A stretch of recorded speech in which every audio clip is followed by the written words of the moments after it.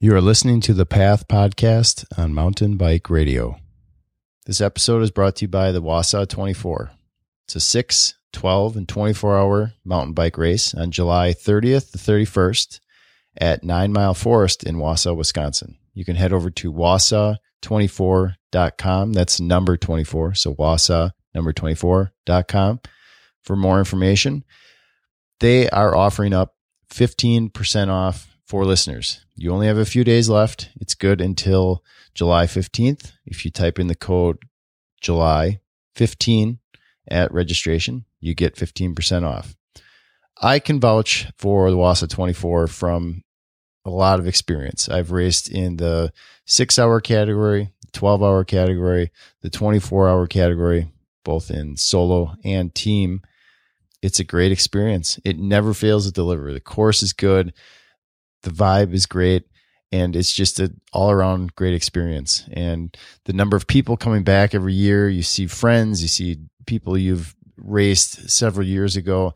It's just a great all-around experience, and I'm going back again this year. So I would recommend it. Head over to wausau24.com, get signed up, use the code July15, get yourself 15% off, and I will see you there.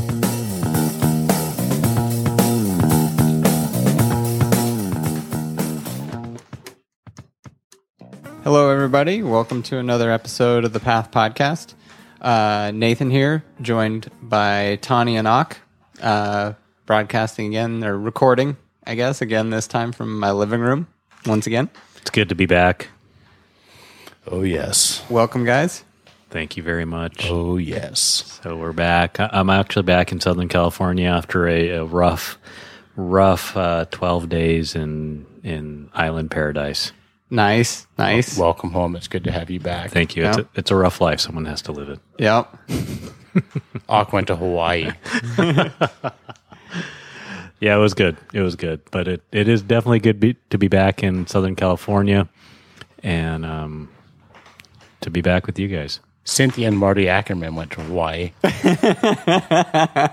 Little Big Lebowski reference for y'all. That was a good one.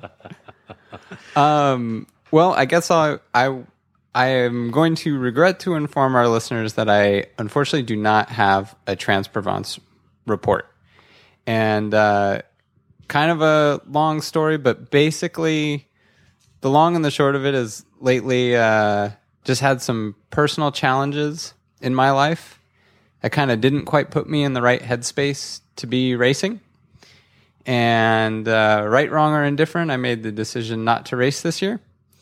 And just, everybody's got those times in their life when they have some kind of tough personal stuff on their plate, and that's kind of where I was. And so I apologize to listeners for not having an awesome story, but that's the way the cookie crumbles, and I'll live to race another day. If you were a pro, maybe you would owe an apology.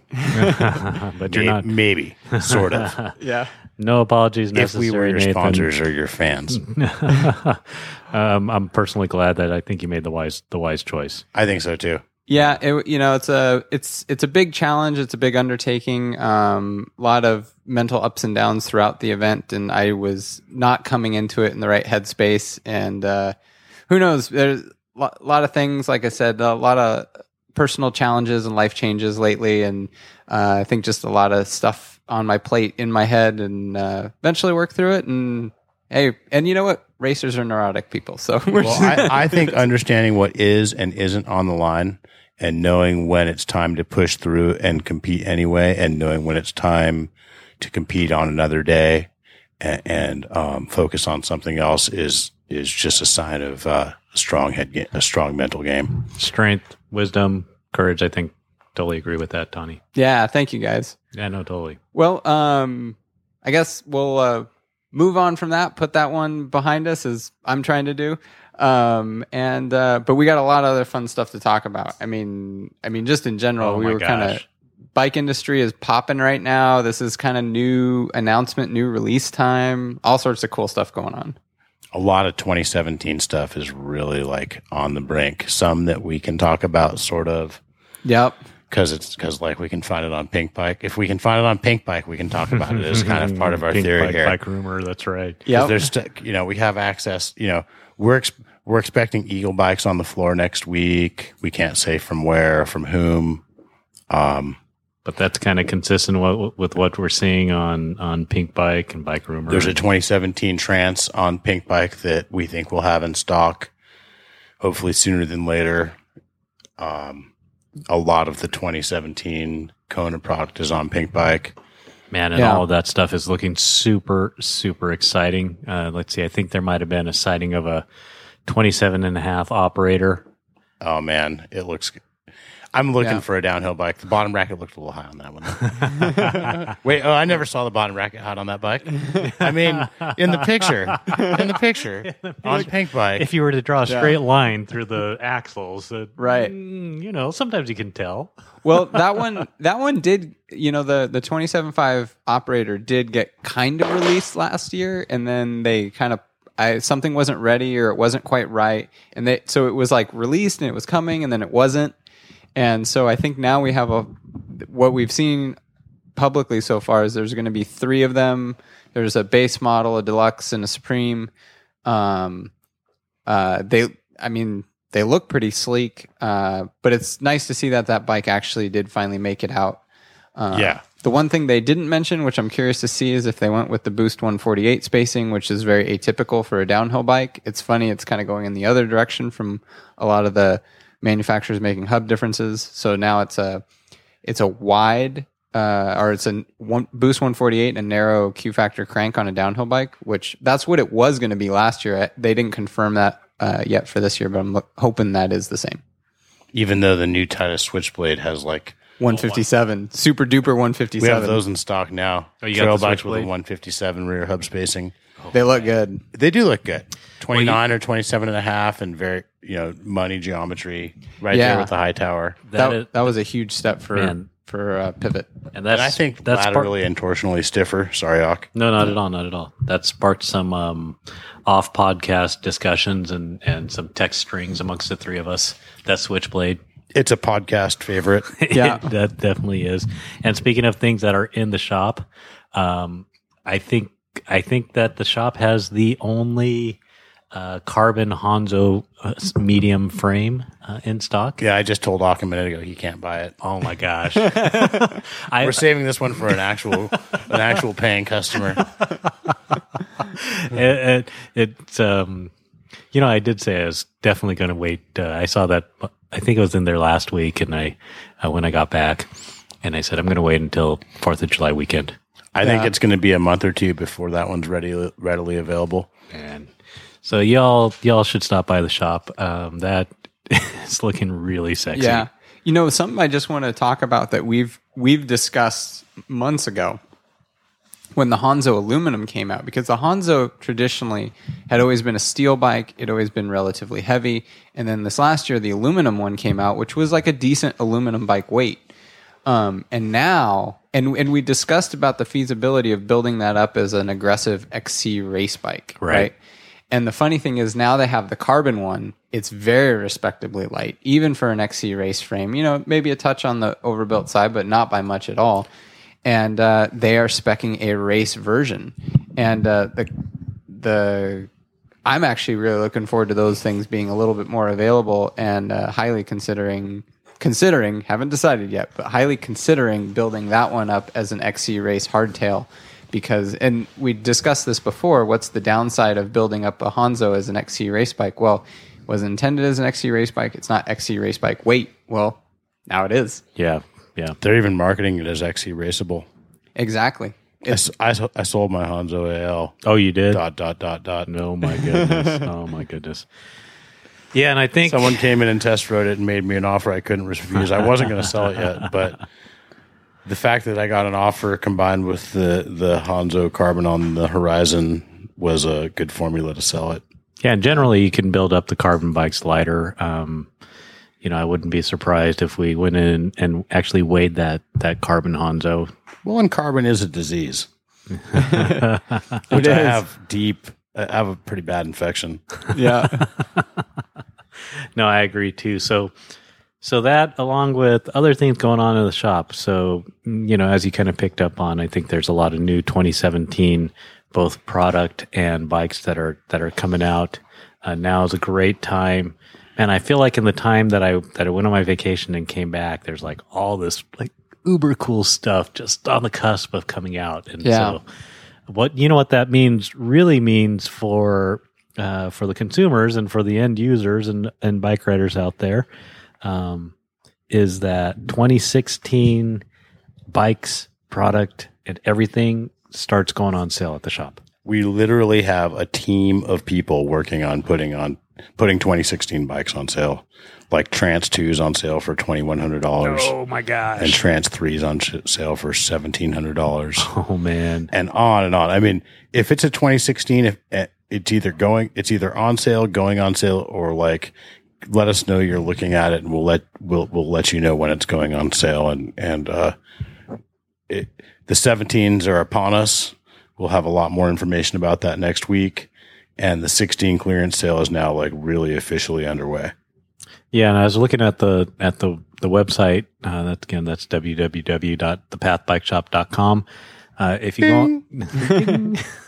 you go on there, there's some pretty killer deals on the, I don't know if it's 2015 or 2016 Kona frames, which are awesome. I mean, I still ride the heck out of my Process 153 week in and week out, and I actually do still have a Still Hanzo, but I'm not sure that's going to be in the stable much longer at all. Yeah, that's true. And then literally, pretty much every 2016 Kona is on sale between 15 and 25% off as of this week.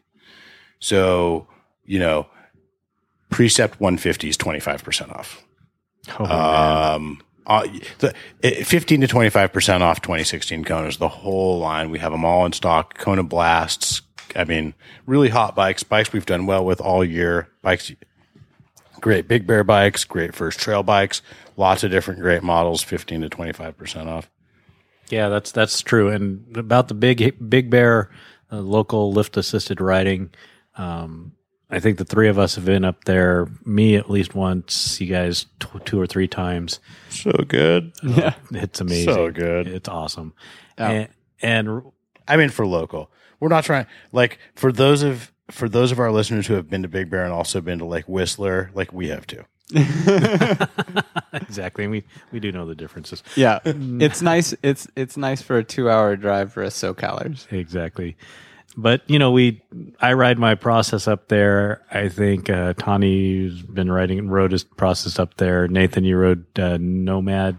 The Patrol. The Patrol, that's right. Transition Patrol. Carbon. Yep.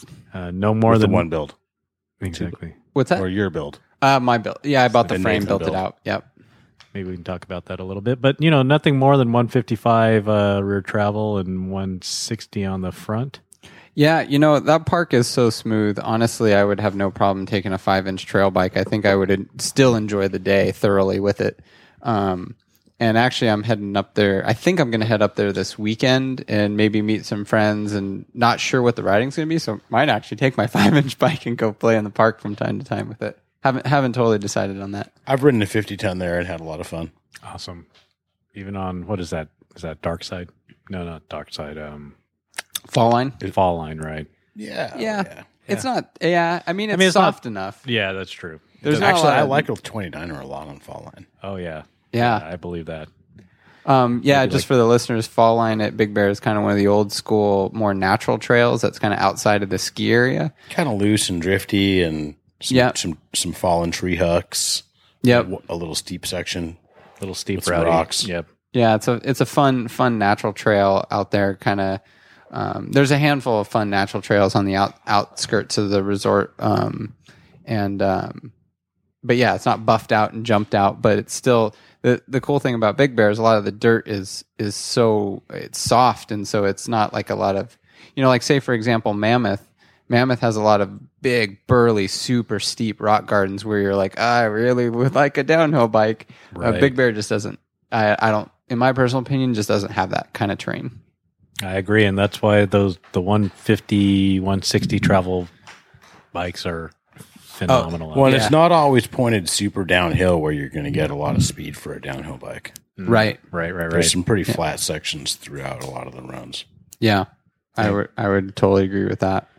But yeah, I guess going back to what you were saying, Ock, a lot of the 2016 bikes on sale, and one of the things we're seeing in general is like, and this is probably what's going through a lot of people's minds, right? Is like, and in this time of year, everybody battles with this decision. It's like, hey, if I get a bike now, do I get one of leftover last year's bikes, or do I really get one of the new 2017s with all the new stuff? And I guess in general, this year, this is kind of my general maybe editorial on what I've seen so far that's coming out for 2017 is between 2016 and 2017, it's incremental improvements. It's small improvements, not major paradigm shifts like we were seeing, in the few years back when everything, it's like, oh, here's the 27.5 bikes, big wheel size shifts or things like that. So I would say this particular year, depending on where you're at, if you're not really, really craving the newest, hottest stuff, no hesitations to get leftover 2016 stuff at this point in the season. Yeah, I totally agree with that. Especially if the current reach numbers suit you, because the new ones are going to be longer. Yeah, and right. Everyone's going 10 to 15 millimeters longer than they were last year, it seems like. Yeah, we're seeing longer reach, and on high end bikes, we're starting to see the 12 speed. And when I say last year, I mean 2016. right, which is we're sitting in July of 2016. Right, exactly. It's funny how that works. Yeah, and and Nathan, you bring up the Eagle. The Eagle has landed. Yeah. And XO Eagle and XX1 Eagle. Yeah, which is impressive, and that's the latest, greatest, hottest stuff. But even you and I were talking. We had a lot of time to talk this past weekend. That's right. We did a nice, good 4 or 5 hour trail ride, and which was good. XC downhill shuttle. It was just XC loop. XC, right. Which that Carbon Honzo would have been pretty ripping on. I know, it's one of the few trails you're like, I want this bike. Ock and I did the Santa Ana River Trail in Southern California here. It's in this little town called Angeles Oaks outside of Redlands, California. And it's a really smooth trail. It's really unlike a lot of trails that we have in Orange County area in that it's very low grade, both up and down. It's relatively smooth.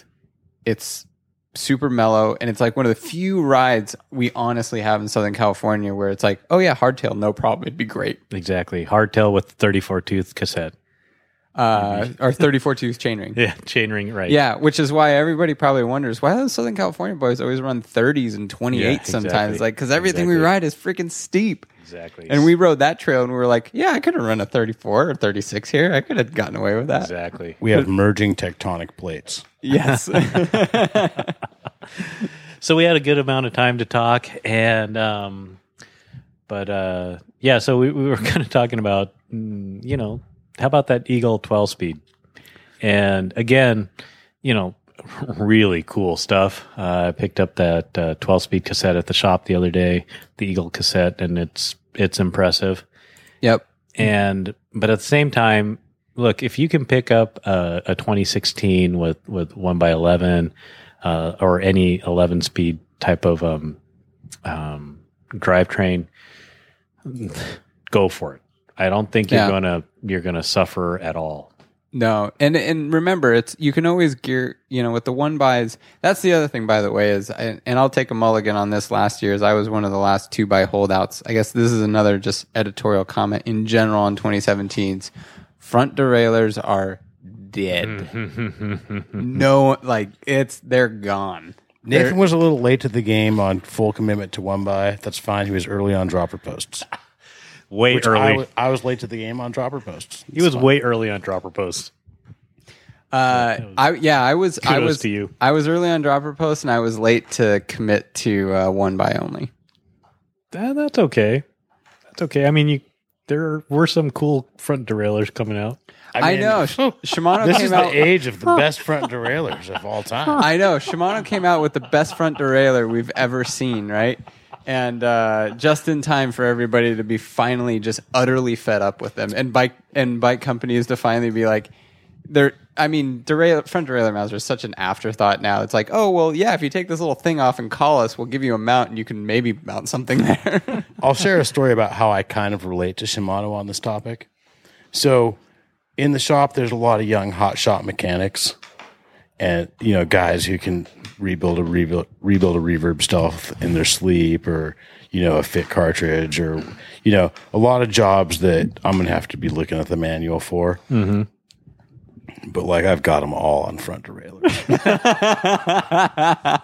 That's an art, young Flanagan.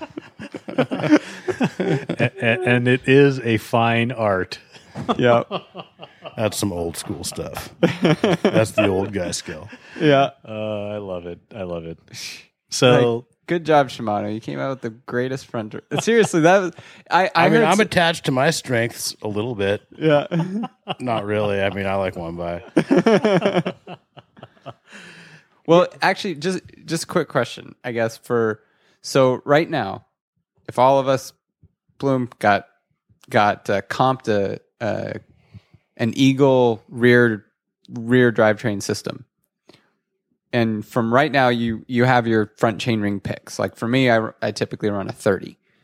Are you going to add the gear at the top or add the gear at the bottom? So in other words, are you going to keep your current drivetrain and enjoy one more climbing gear? Or are you going to go up a few teeth on your chainring and keep the same keep the same climbing gear and enjoy more top end? So Eagle just gave you another gear. Do you put it for speed or for climbing? So Eagle goes that 12th the 12th cassette goes to 1050. It's a 1050. So it adds one more step above the 42. So you have Two one more. Really? Two more. So from 42 to 50. 42 to 50 is it's the same percentage jump though. It's just adding another gear essentially, right? Right. Because it went from 36 to 42. So 36 to 42 is a 6. 42 still the second smallest? Yeah, I think it still goes my 36, ignorance. 42, 50 now. Okay. So it basically just gave you another gear. It's a lot of teeth, but you got to add a lot of teeth to get the same percentage jump. Dios mío, man. It's a lot of teeth. It's a lot of teeth.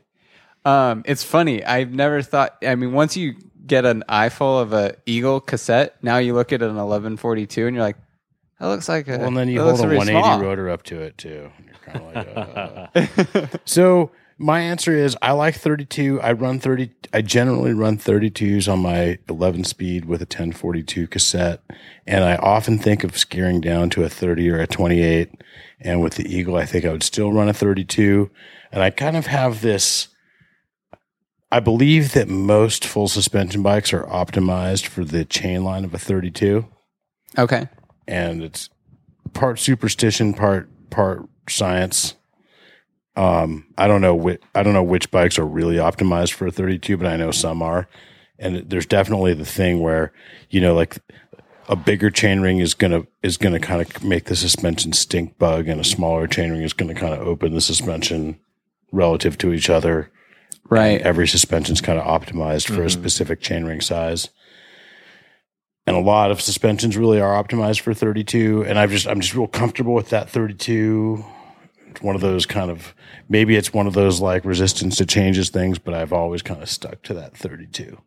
So you would add a climbing gear basically. Yeah, because I'm already thinking about it anyway, and it allows me to do the thing which I'm kind of attached to, which is keeping the 32 and still get the climbing gear that I'm kind of thinking about adding as I get older. Yeah. I'm the same way. I run 30s. I'd probably bump to a 32, which isn't the full measure. Right. But I'd go to the 32 and take the climbing gear. That would be my choice. That's where I'd end up too. I run 30s, and again, riding here in Southern California, there are most of what we ride are steep ups and steep downs. And so that's why I push lower to the 30 when I'm running the 30 by 42. And I think I'd bump up to 32 to go 3250. Nice. Which is going to be a slightly lower climbing gear than Exactly. the 3042. Exactly. And I think that's going to help on some of those long, steep climbs that we face here in Southern California. But if I try that, I might try it and end up putting a 34 on. I just want to point out the stark contrast as I often just throw on a race on mute, and we're watching a World Cup race. I guarantee you, all those guys are running 38s now. They If went not the other 40s. way. If not 40, If not 40s. they're cramming the biggest thing they can get on their bike and run it. So they gladly added the top end, I guess is what I'm getting at. Yeah, and it's amazing how light or how little weight you actually add by adding that 50 tooth. Yeah, their construction method with just CNCing out of solid steel the first set of cassettes and then tacking on an aluminum one. It's a minimal weight gain. They obviously those guys are not going to take a weight penalty if they don't feel it's worth it, and almost all those guys are rocking the Eagle. Yeah, which is that's when I picked up the Eagle. It's uncanny. It's scary light It for how is. big it is. It is. Yeah, you think none of them are rocking it because their sponsor told them to? I don't want to be the skeptic. Valid point. Point. You know what? They very well may be using it because they choose to, and it very well may be better. But yeah, their sponsors might also just be telling them to. This is true. It is the slippery slope of looking at what the pros are running, considering this is a job and they're picking their tools for the job, and part of their job is to make the sport look good for their sponsors. But I think we all wanted a little wider gear range than we were getting. Well, I think many riders wanted a little wider gear range than they were getting with the 1042 cassette on the 1x11. I think we all felt like we were making a compromise. We were all willing to make that compromise, but we did feel like it was a compromise. And no one wants to go back to 2x. Right. So maybe by that seems, I think I just made an argument in support of Eagle. Yes. I think you did. Well, Eagle was the next logical step, and I'm glad they did it. And I'm glad it wasn't a half measure, where they like widened it a little bit. Like it was a full measure, like, here you go, here's the extra gear. And it was like, thank you. Right. And what's kind of interesting is for actually quite some time, I was running a 28 on my Process 153. Yeah. Well, we even had some guys in our circle of riding folk that were running on 26s on a 29er wheel, which is a bigger wheel. They were running 26s on their 1x. Once Wolftooth came out with the 26, they bought them. Right. Because we needed it for the climbing in this area. Yeah, exactly. And these are some really strong riders. Yeah. Like really strong riders. And so, yeah, so I was running a 28 on my Process 153, and I definitely would appreciate the Eagle. Could appreciate the Eagle. I don't know, maybe on the 153. Yeah. So, I think that this is the future. We're all going there. No one's looking back. Yes. yeah, and definitely the death of the front derailleur. And Shimano's got the new, 1146 11 speed answer, which is noteworthy. It is. Yeah, that was leaked a while ago. People have seen some pictures of it, and yeah, that's it's a good compromise, no? This goes up to 11. Really thin pancakes. So do we want? So in the vein of more 2017 stuff, do we want to talk a little bit in detail about what Giant's doing? Well, we have Pink Bike's release of the 2017 Trance. Well, also on one of the websites I saw is just something I want to bring up is that the Live Bikes, they made a 160 travel Trance, which is, it brings up the question of, we haven't You mean a heard, 160 travel Live Bike? it's it's called something. It's like a Live Rain. It's like a Live Rain, but it looks like the new Trance. From a distance, if you weren't told it's 160, you would have assumed it was a Live Trance. So the question is, Maybe that's what I need. yeah, exactly. We didn't see new reins. I think the Rain's new color and graphics, and that's it. Yeah. Oh, is that right? So what's going on at Giant? Is that are they teasing the new men's rein? Did the women's get the new rein first? Oh, It's interesting. Anyway, I think the Live line is generally completely different. I mean, the Lust and the Intrigue are not. The they're ground up different bikes than the Anthem and the Trans, even though they're like, sister bikes to those bikes. Right. And I think the Rain's probably no exception, where it's its own bike. We're not going to see kind of the men's version of it, although we might see maybe a 2018 redesign on the Rain. Yeah, that would make sense at the stage or at the pace we're seeing stuff. So longer reach Yep. on the 2017 Rain. Yeah, as we were talking before, basically they're almost right on top of Santa Cruz for reach numbers About 10 millimeters longer reach per size. from last year. Yeah. Yeah, and that's actually, I think that's a great move on Giants. I think they could have done more. Yep. But in the vein of Giant, slightly conservative. Bottom brackets lowered by 5 millimeters. Good And move. chainstays shortened by 5 millimeters. I think those are both moves in the right direction. Again, I think those are both conservative moves in the right direction. What's the drop on that, on the bottom bracket? now? Giant, I don't think They're lists going to drop. list it for 2017. Are you and kidding? I can't discuss Can't say it it. yet. They didn't list it for 2016, or we'd be able to do math. Right. Yeah. I think it's interesting that they added they're doing the trunnion mount, which is kind of like a bring back from the old days. Like some trunnion mount's not a new idea, but it's new again. Right. Kind of like oval rings. Yeah, exactly. We're getting Biopace is back. Trunnion mounts are And then the back. metric shocks. Some of us thought that was a 4th of July joke, but It's very real. metric shocks, and it's not just that they're measured in millimeters; it's that they're longer stroke and longer eye to eye. Well, it's different ratios now. It's different stroke, different eye to eye, which allow different volume, different performance characteristics. It was just an entirely new sizing structure of shocks. Generally, lower leverage ratios Okay. with Yeah. longer strokes and longer eye to eyes, and shocks won't be working quite as hard, which is generally good. Yeah, absolutely. That was something that the Rain got knocked on when it originally came out because it spec'd a relatively short shock for the enduro space. I think it's really going to be good for big guys, Yes. Yeah. especially good. Well, especially with the high negative volume rear shocks where the pressures have gone way higher and those guys were already really high. Yeah, some of them were getting where we've had definitely customers in the 300 to 400 pound range where it's like, okay, so we're right here at the max manufacturer recommended pressure for the rear shock. You're sagging 45%. Cool. Right. Like, okay, this is what we're going to do. Boost spacing on the new Trans.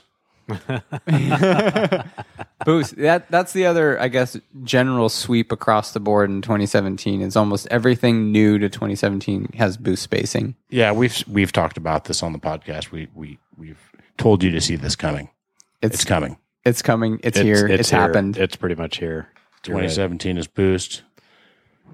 Just a side note for one of the things that I hadn't found before, and I actually shared this with Ock, is Wolf Tooth is, I think, selling for Linderets a very elegant DT hub conversion kit. It's actually one of the cleanest conversion kits that makes a 142 hub, a 148 hub, and I would consider it totally acceptable. Do you have to read your will? Yes.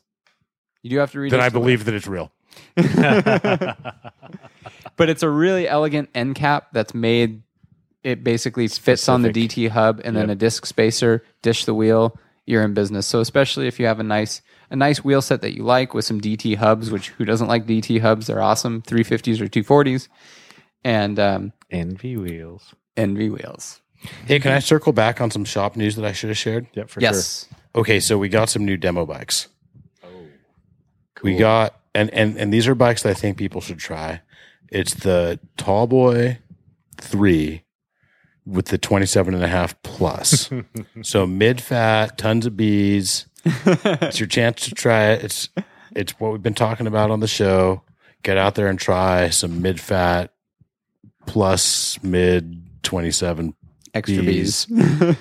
That's the truth. Listen to our last podcast for a little bit of a take on some discussion on that for sure. Get your beesness on.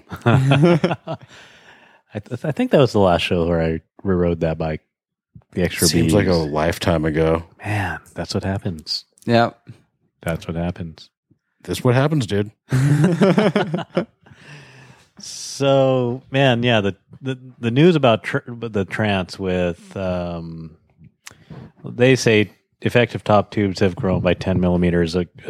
Assume that translates to a longer reach, which is excellent for the Trance bikes. Hopefully, they steepen the seat angle and the reach grew by even more than 10 millimeters. That would have been the smart move. I think when I looked at the Geo on the Pink Bike article, I don't think they did. And bottom bracket has been lowered by 5 millimeters. Chainstay has been shortened by 5 millimeters. That's exciting stuff for that Trance. Yeah, it looks good. I mean, the bike looks good. Still a rocker mount bike, dual link.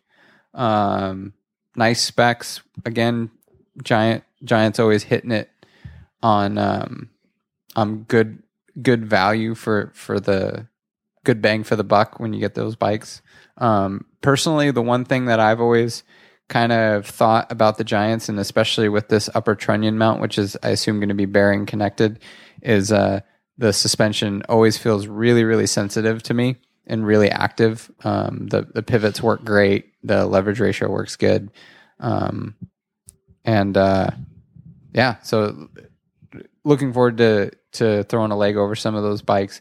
I think one of the I agree with you about that, and I think one of the secret ingredients is the relative straightness of the frames. Okay. So if the front and rear triangle and linkage are all very well aligned, everything moves freely. Yeah. And aluminum frames in particular and rockers exist within a range of tolerances.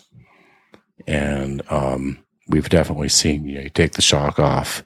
Some bikes move very freely through the travel.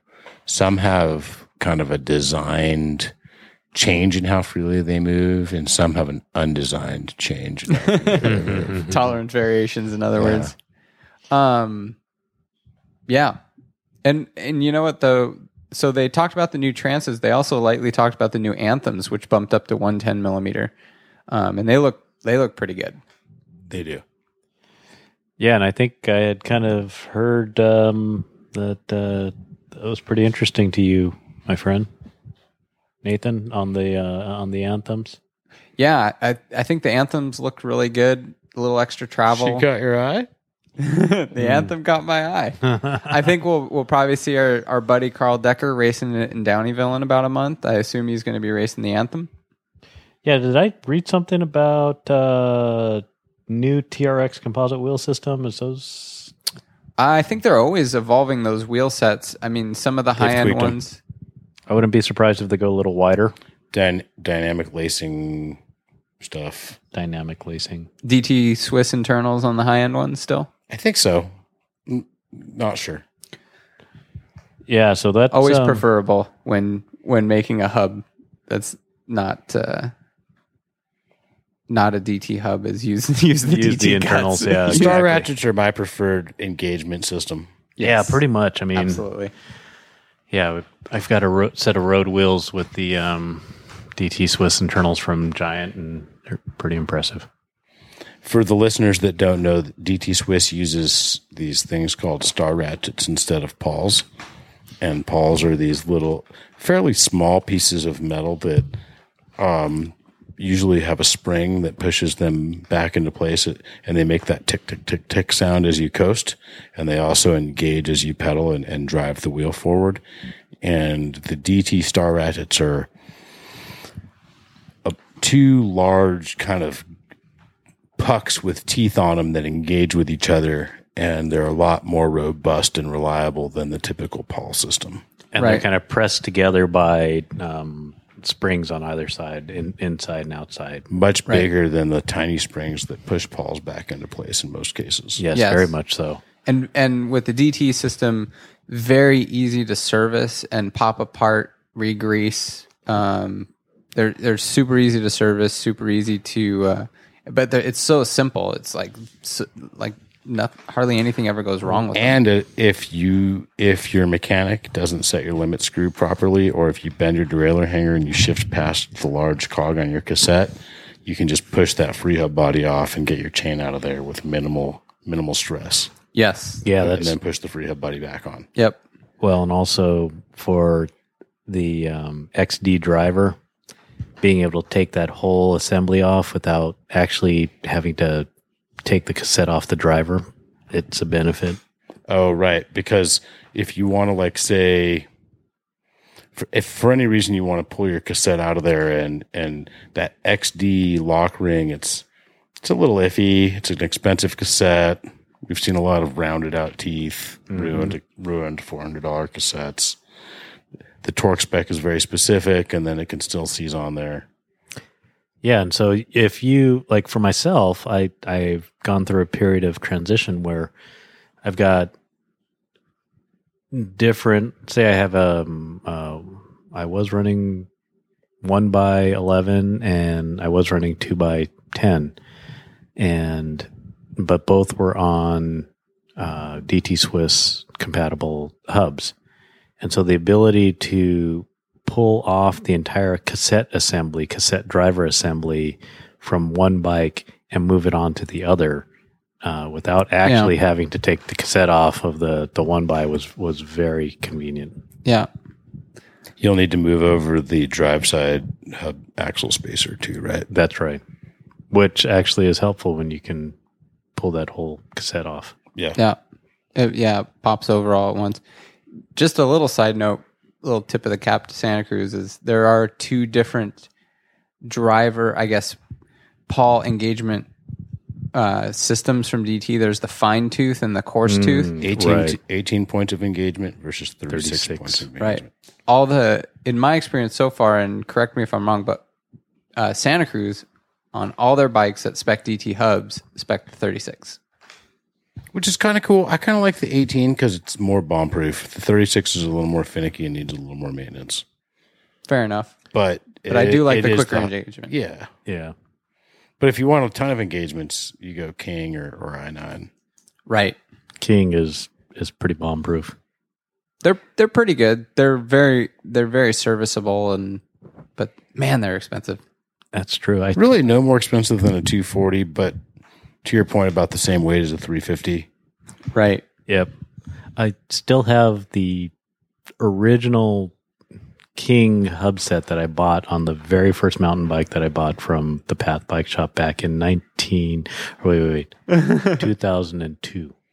Rebuilding a King hub with the King ring drive tool and the King ring drive lube is a pretty special experience.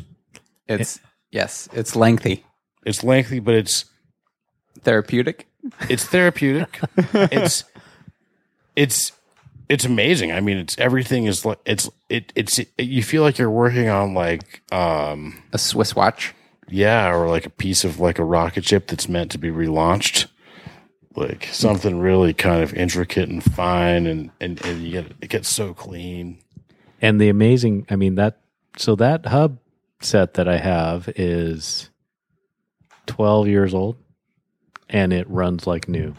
Yeah. Original free hub body? Original free hub body. Now, I have worn out a free hub body from King before. Well, King has that. They have two different helical drive splines. Right, because they have an aluminum one and a steel one. I've never worn out a steel one. Yeah. But there's a big weight penalty with getting the steel one. Yeah. I can't I mean, it's relative. Yes. I've got a trials. XD is steel only. Is it? I think the XD driver is steel only on the Chris King. Oh, very interesting. I could be wrong. Maybe it's an aluminum only, but there's no choice. You're making me sigh. I'm not sure. Scratch that. This could be an unconfirmed piece of information from me here. Anyway, we digress on I do have Chris King hubs out of Portland. You know, that's so true. So I still have my trials bike.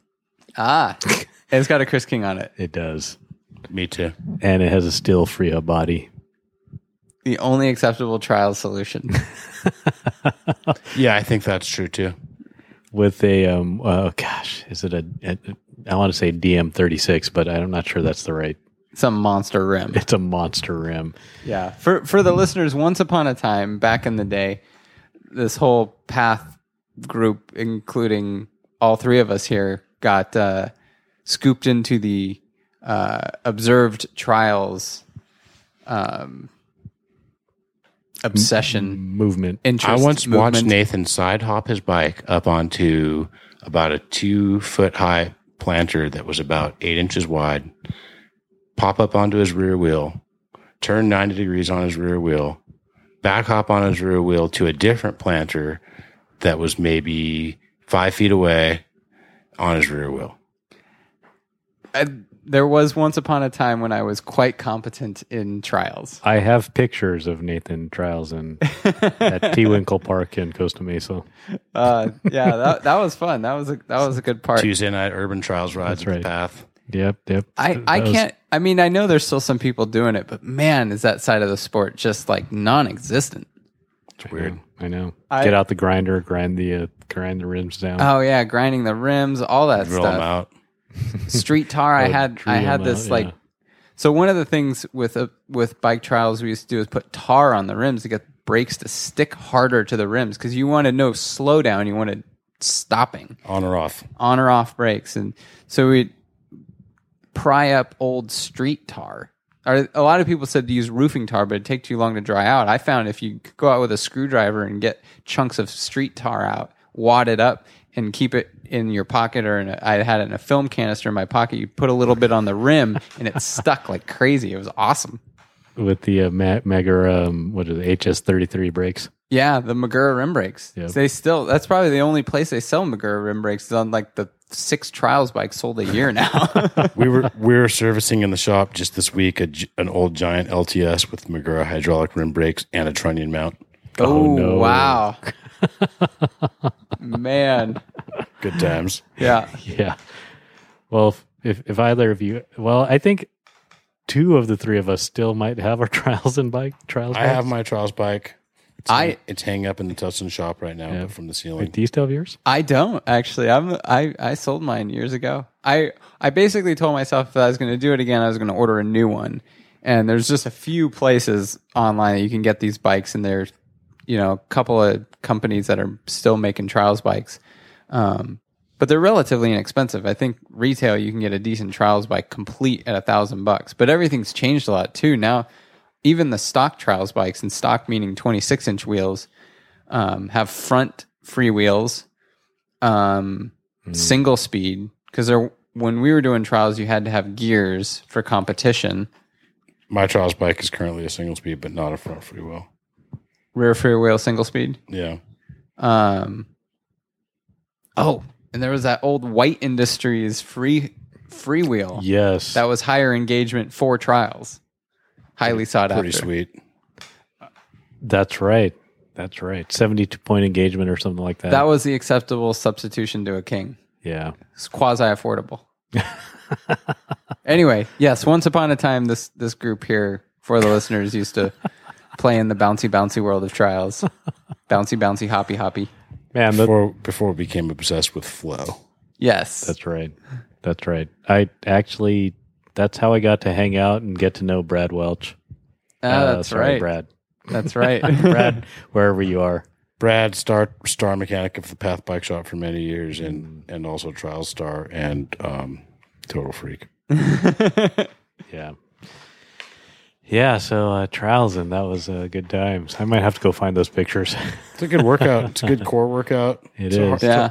It's even just like rocking your bike, where you go front wheel, back wheel with the brakes and kind of ratcheting. Yep. That's a good workout.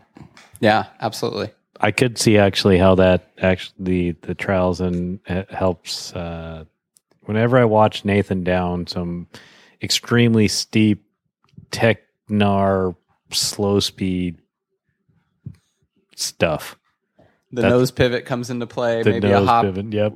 once in a while. Yeah. Once you get those trial skills in your pocket, when you need them, you pull them out. Because I see you use them like from time to time, even when they're not totally needed. Yeah.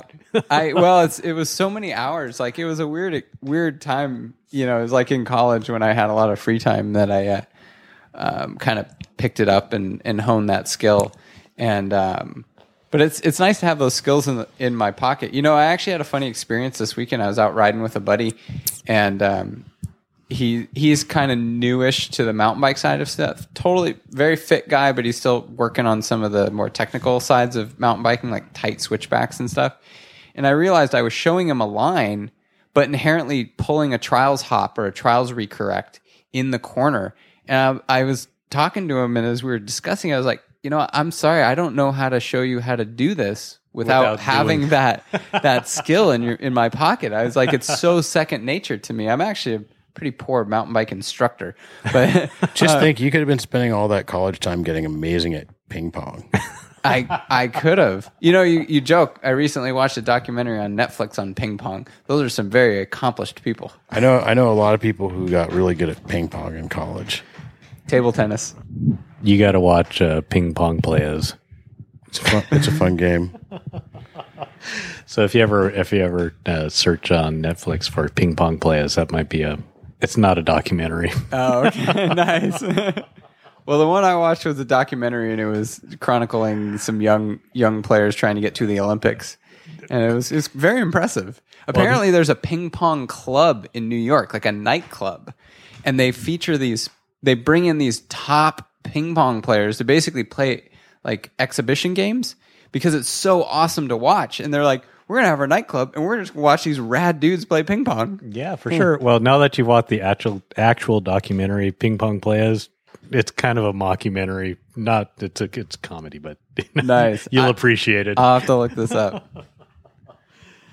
Anyways, so I did want to maybe touch on our ride this weekend, the SART ride. Oh yeah, Santa Ana River Trail. So this was the first time. Have you ridden SART before, Tony? I have not. Oh my gosh! So this was the very first time I've ridden it, and probably between the two of us, maybe combined total biking experience, mountain bike experience, without ever riding SART here in Southern California, might be among the top. Right. I mean, like highest ranked for how many hours we've put in without riding SART. Exactly. Yes. Yeah, I can see that. One percenters. And also adding to that, like hours on a single speed without riding SART. Oh yeah, very much Yeah. so. Because I think maybe even higher on that one. Yeah, that is true. Because that is actually a single speed. I know it's a single speeder's favorite. Oh, it is very much so. I could see that. I like a different kind of single speeding. I've never been attracted to that trail, is why I've never ridden it. And just the reports I hear about it, it sounds like the kind of thing I would love to have ridden and love to ride, but not exactly the kind of trail I seek out. Or drive an hour and 15 minutes to go ride. But you know Basically. what? Like with this, this was it was a great experience, and I would gladly do it again. Especially the pace that we rode it at, and it was a beautiful day. I've heard it described as high on the effort output versus the NAR output, even if you shuttle it. Yes. Yes, It totally is see not. that. It is not a NAR. It is Unless you fall off the exposure. Which Yes. would be NAR. Yeah. We actually lost a customer to that trail. Is that right? Mm-hmm. Oh wow. Mm-hmm. That's a shame to hear. Respect. Yeah. There's a couple spots where I could see that happening. The majority of it, what I came to realize on SART is it's a lot of riding on really narrow. It is very narrow, but it's relatively Low. There's low consequence of slipping off the trail. yes. Probably 95 to 99% of the time, there's low consequence of slipping off the trail, even though the trail is very narrow. Yeah.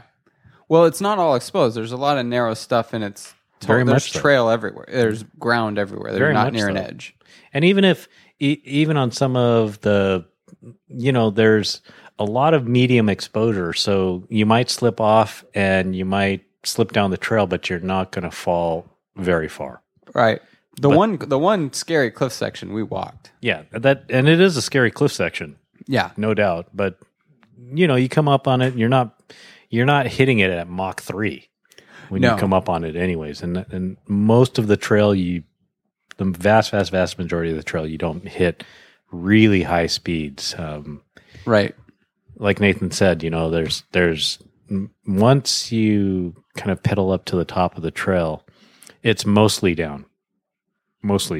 Yeah. Not all down and No. not prolonged down, just mostly down. Right. It's a windy ride through the woods kind of ride. It's not a and one of the things I warned Doc on the ride was, hey, once we kind of did the fire road climb and we got to, the top quote unquote of the trail, I said, we're going to be on this for a while and it may border on monotonous because it just keeps going. It does. And one of the things I've always wanted, what I've always thought would be, great is one thing you don't have in Southern California is miles of single track where it's not really steep up and really steep down. Right. And that's what SART is. Once you kind of pedal up the fire road, it starts off with, a short pedal up a fire road, and then you drop in, and it's probably a 10 or 15 minute single track down, right? Which is fantastic. Yeah. And then it's probably a good 45 minute to an hour climb. Yeah. So the way we dropped in, we dropped down the single track and then got on the fire road and then climbed up to kind of where people start. I believe it's called like Seven Oaks area. Right. And then we caught the single track. Yeah. So it's a long climb. I mean, it was a long climb. Nothing steep, nothing extreme, just a long climb.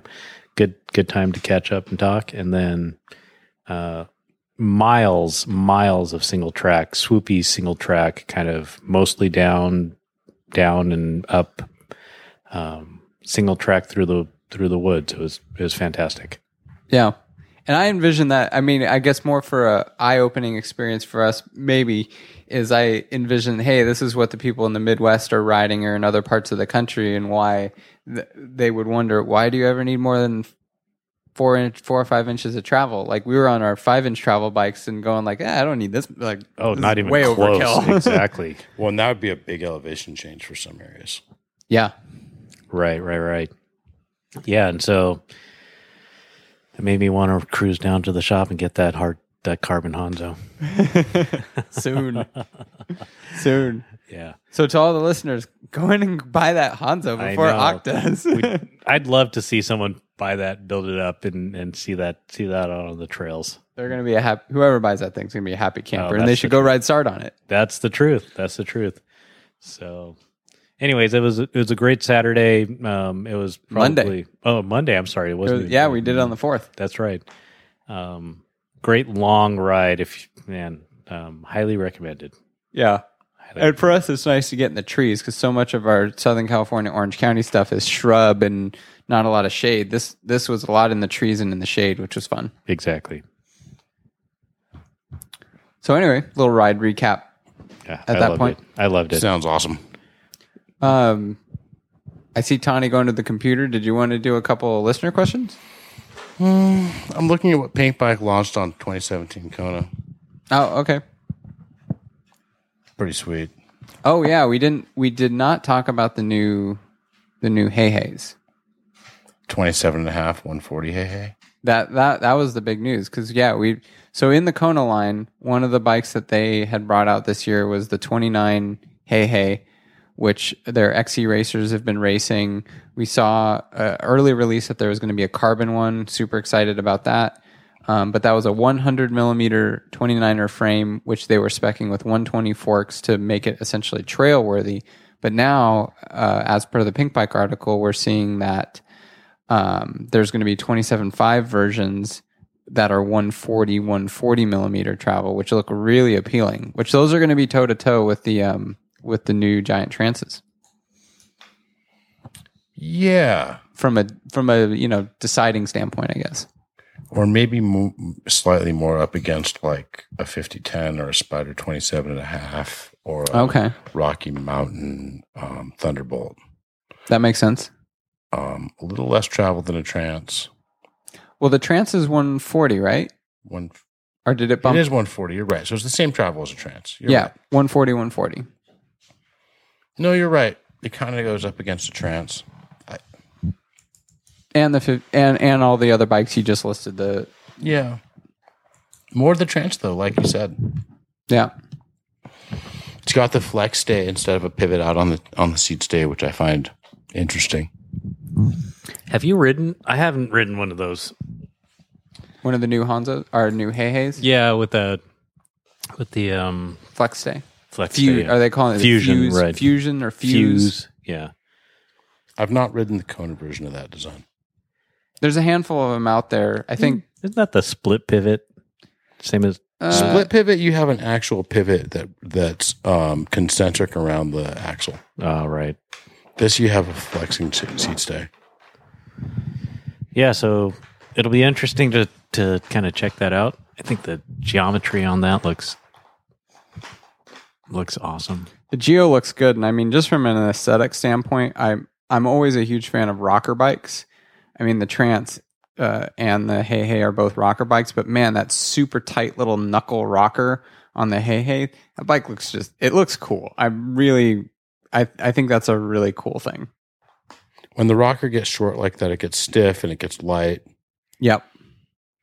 Yeah. And at least the Hey Hey that you had in the shop last year, I threw a leg over, and just the rear suspension felt good. It didn't feel like stiff off the top. It felt like it was going to be fairly sensitive in the beginning of the travel and ramp up pretty well. I was just kind of parking lotting it. It felt really good.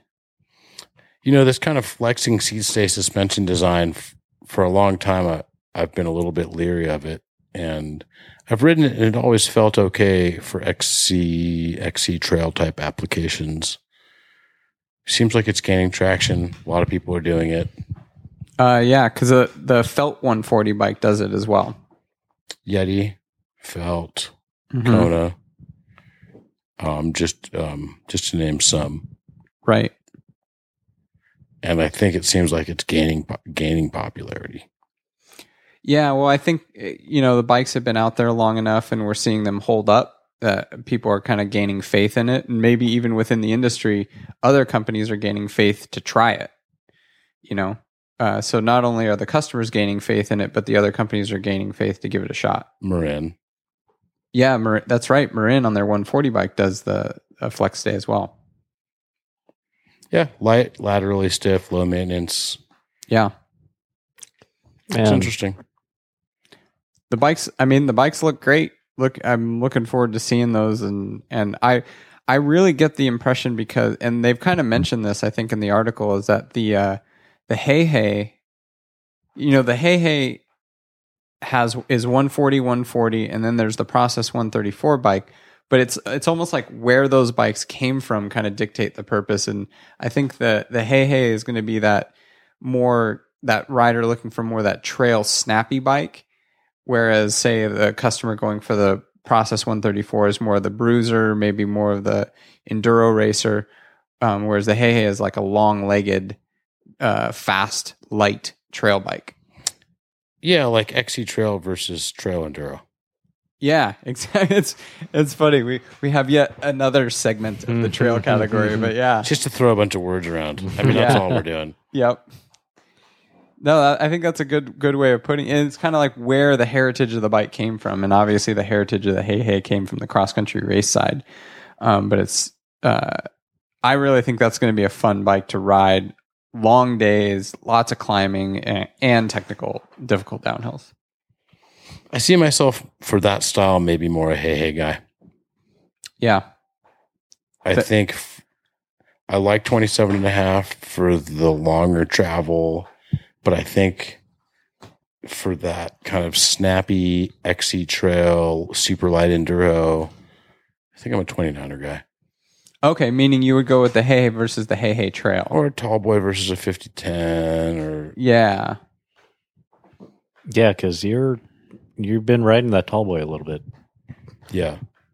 Well, yeah, and maybe talk about that a little more, because that's a really, really common debate for as you get to the shorter travel. That's where the wheel size decider kind of comes into play. The longer travel, it's pretty established that most people lean towards the 27.5. Not always, but there's more 27.5 options at the longer travel.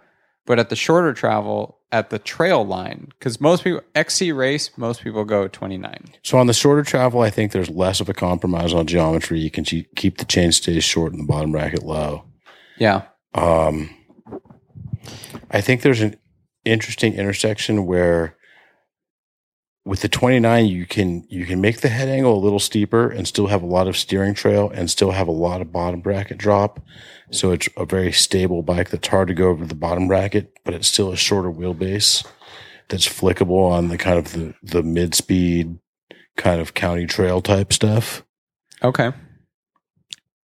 And I really feel like for me, 29 climbs better. And this is a category of bike where I feel like it's a priority. It's an edge that matters. Okay. And compared to a 27.5 that doesn't climb quite as well, the comparable 29 has better straight line stability, more confidence to lean it over hard in a turn. Reminds me a little bit more of a gravity bike in terms of those dynamics. Comes to life at a little higher speed. You're making a very compelling argument that's making me want to follow suit and get a tall boy to replace my 5010. I mean, I don't think this is the one right answer for everyone. And I think the 5010 is a very relevant bike, and I had a lot of fun on my 5010. And the tall boy is very new. I might ride one trail I haven't ridden on it yet and be like, that's it. I'm going back to the 5010. Yeah. But I will say I'm really enjoying the climbing. I'm enjoying the high speed stability.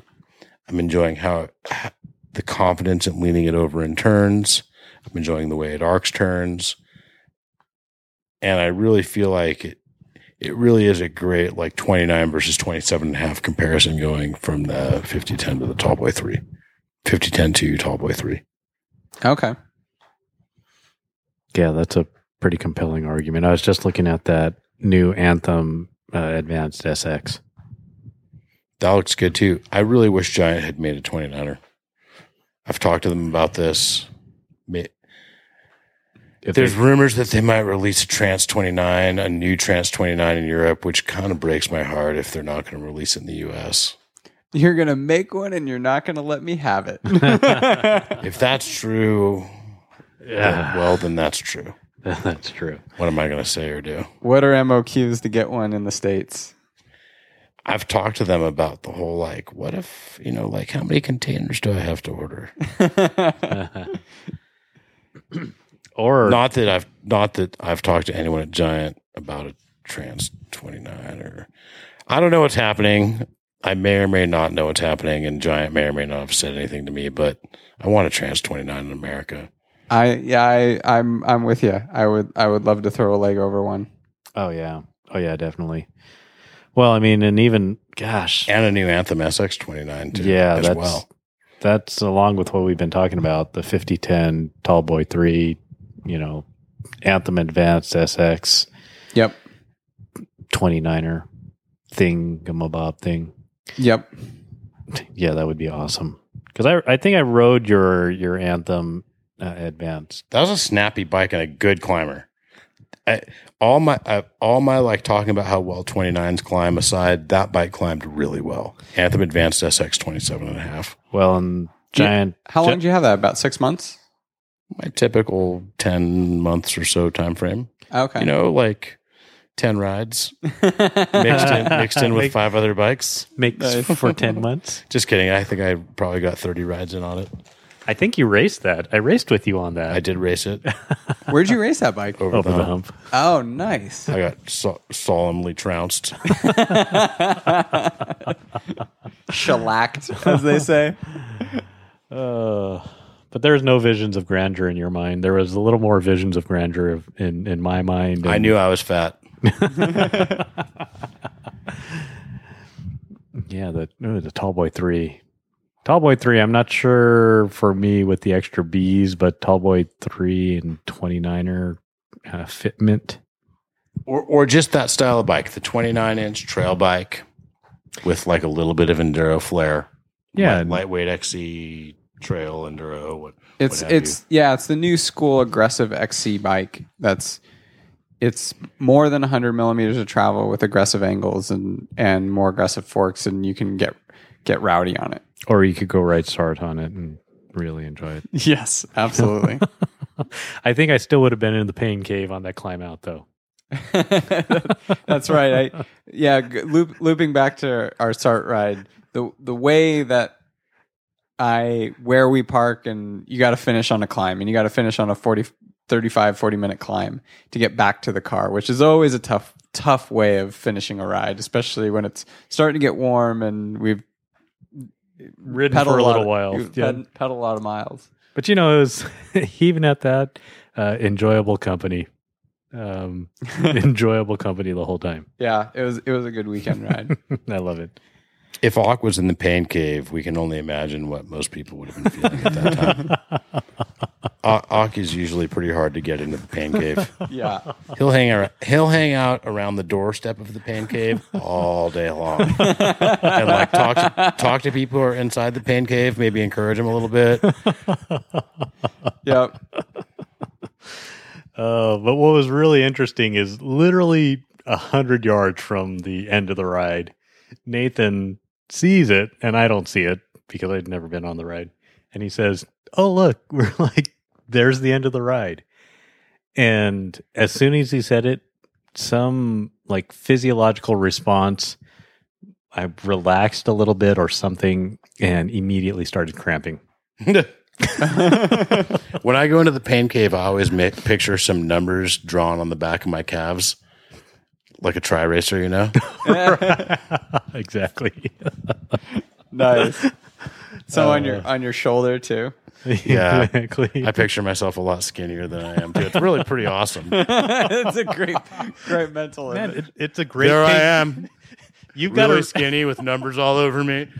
You've got a really pleasant pain cave to go to. Going for it. Yeah, it was good times. It was good times. So, but as far as I look forward to getting back to some maybe a little more aggressive riding and what have you. Yeah. Yep. Well, guys, do you want to do some listener questions, or we're not totally prepped for those? I gotta go home. Okay, so It's listener my question- birthday tomorrow. Hey, I gotta get awesome. ready. I Hey, gotta happy mentally birthday. prepare myself to get a year older. Well, happy pre-birthday. Yep, Well, you're thank right. You're catching up to me. Zing. Well, all right. Thank you to all our listeners again. Happy to provide you another show. Keep listening. Keep visiting the shop. Participate in the hashtag on Instagram. And email us questions. We'll get to some questions next time. And with that, we say good evening and thanks again. It's not our last run. Good night. We're just all. gonna do one more and see how we feel. See you later. Good night. Thanks again to Wausau24 for sponsoring this episode. Head over to wausau24.com and hurry up, people. They are giving you 15% off, but only for a few more days. You have until July 15th to type in the code July 15 into the box at registration and get yourself 15% off.